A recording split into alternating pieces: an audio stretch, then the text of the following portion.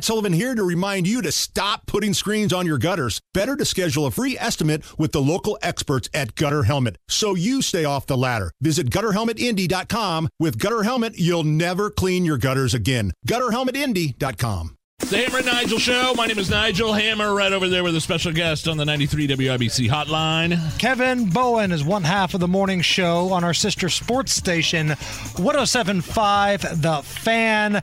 KB, I'm listening to you guys this morning, and a lot of the callers are happy. They're excited. They feel good about it.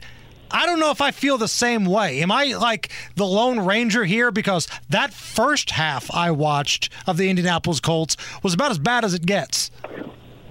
Yeah, and I don't think that should be ignored, and I would agree, Hammer. It felt like most of the callers today were pretty pleased. And again, I think individually, Anthony Richardson, what he showed you in the fourth quarter, you got to love, so many people offering praise for the comeback. Well, why did you need a historic comeback? Yeah. And it was because a really god-awful start. I mean, it's hard to get down 23 in this league, and they did that. And I think the disappointment for me is because, the Rams, I should say, the Colts look like the Pacific time zone team that had played on Monday night and had traveled multiple time zones home and then back for a 10 a.m. local time kick. And so, how would this team react to a win? How would they react to a week in which, I should say back-to-back wins, how would they react to a week in which they've been praised a whole lot publicly, and clearly they did not get off to a good start at all.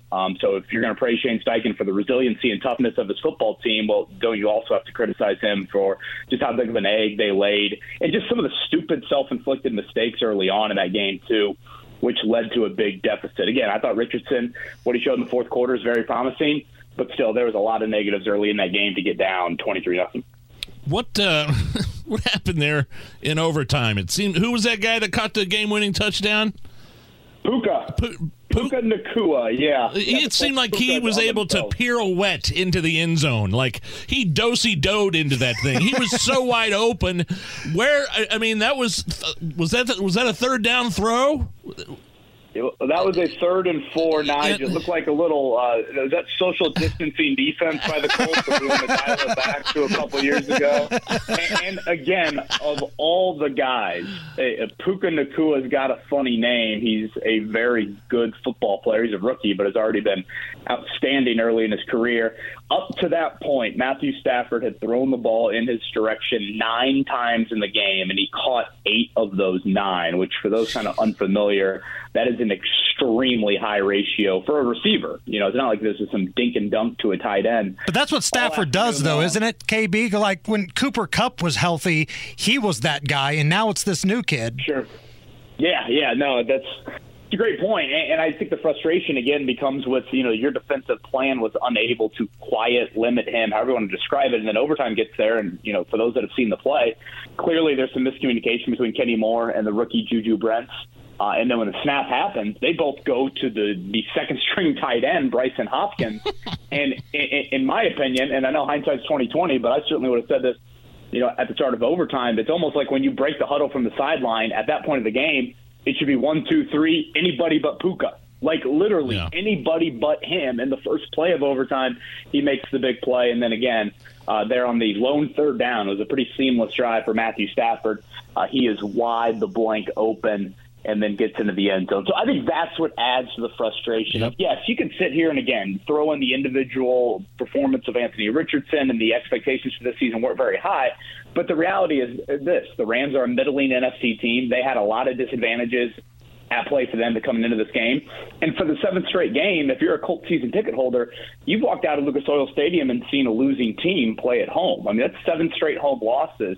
It's one of the longest in the era of the Indianapolis Colts. So I think it's fair to have some frustration while also acknowledging, again, individually, Richardson's development is certainly paramount.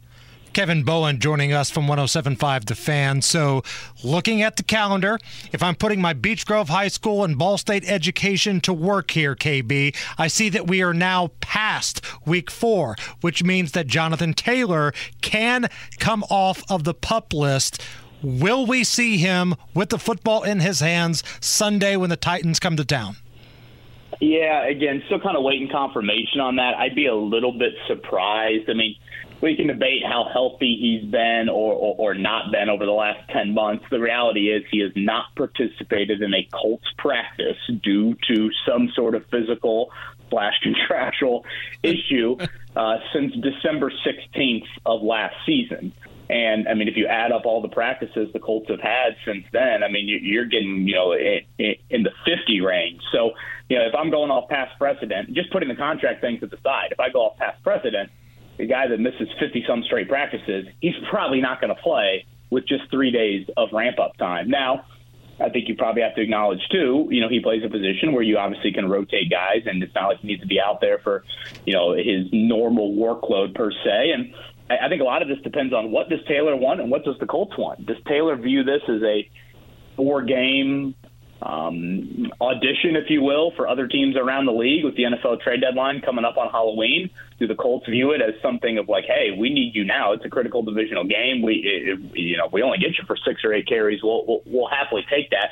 There's so many fascinating storylines to this, but again, just going off of how NFL guys who have usually missed that much time, and we do know Taylor had surgery in January, so clearly there's some physical issue there. I would venture to guess that this Sunday is a bit of a long shot. Hey, by the way, KB, just real quick, you owe me like $150. I'm going to place a bet on anytime touchdown score, and I was thinking about doing Mo Alley Cox. And so I'll text Kevin Bowen because he had a great stat. Last 16 games, only 10 total catches. The tight end, Mo Alley Cox. I go, I'm not betting on that guy anytime touchdown score. And then lo and behold, there you go. So I meant he was due for a touchdown. Oh, you meant he was due? Damn it! Oh, okay. All right, fine. KB, one more thing here before we let you go. I find myself yelling at the television, yelling at the radio because of the lack of production of Alec Pierce. Oh, yeah. This guy was drafted to be the home run hitter. He was athletic. He's tall. You could throw him those jump balls. He's the white Randy Moss. Let's go. And the dude has been a non-factor. Is he a bust? Yeah, I think right now, considering where he was drafted, he certainly has not lived up to what you would have hoped for. Now, again, this is a year and a half into his NFL career. Reggie Wayne, his position coach, would be the first one to point out to you. It took Reggie, 2, more like 3 years. Now, Reggie would say he thought he had earned a spot a little higher on the depth chart at that point, and there were some injuries that played into it. Pierce, for the most part, has been pretty healthy. To me right now, Hammer, he's a one-trick pony, and you saw the one trick on Sunday. I mean, he has an ability to make some deep ball plays. Anthony Richardson, that kind of plays into his strength as well. We haven't seen a lot of that dialed up this season. But I think to be more of a complete wideout, to not be kind of an obvious guy on a scouting report, you've got to be able to do a little bit else. And I don't feel like that has been there for him. So that is something that, he's got to kind of round out his route tree, if you will, become a little bit more of a complete wideout. And the Colts desperately need it because, again, the support for Anthony Richardson is paramount moving forward. So, yeah, I mean, right now, again, where he was drafted, he certainly has not lived up to it. A lot of people would counter and say, well, it's still early in his career. He hasn't even reached the midway point of that. That's fair. The deep play potential is something he showed as a rookie. And, again, he showed it yesterday. You just need more of it. And, frankly, yesterday, I throw all the wideouts together. You can't have a game where your top 3 wideouts, Michael Pittman, Alex Pierce, and Josh Downs, combined for 4 catches. I mean, this is the NFL. The forward pass has been around for quite a while here. You cannot have that poor of a day from your wideout group. So I did think that was something that was a factor yesterday. 30 seconds are left, though. Is that Richardson's fault? Because Richardson, his scouting report from Florida was a guy that didn't really throw the ball to the wide receivers well. He was just a dynamic athlete that could make plays. Yeah, I think it's a little bit of everybody. I mean, again, Richardson was 44% yesterday from a completion percentage standpoint. That's not the end-all, be-all, but you need that number to be higher. He showed some big playability yesterday, but you still have got to hit a few singles and doubles to stay out of obvious situations where Aaron Donald just pins his ears back and takes a number. So it's a little bit of your wideout group, certainly. It's a little bit of Richardson. I think it's some on play calling and some on the personnel that Chris Ballard has gotten at the receiver position, which I think has been too underwhelming of a group in the Ballard era. So if I had a slice of the pie, I'd say a little bit of everything. But, again, Richardson's strength as a thrower is supposed to be the default. So, theoretically, him and Pierce should have some sort of connection. we'll see how it plays out the rest of the year. Check him out on the morning show, 107.5 The Fan, KB and Andy. Kevin Bowen, you're the best. Thank you. Thanks, guys.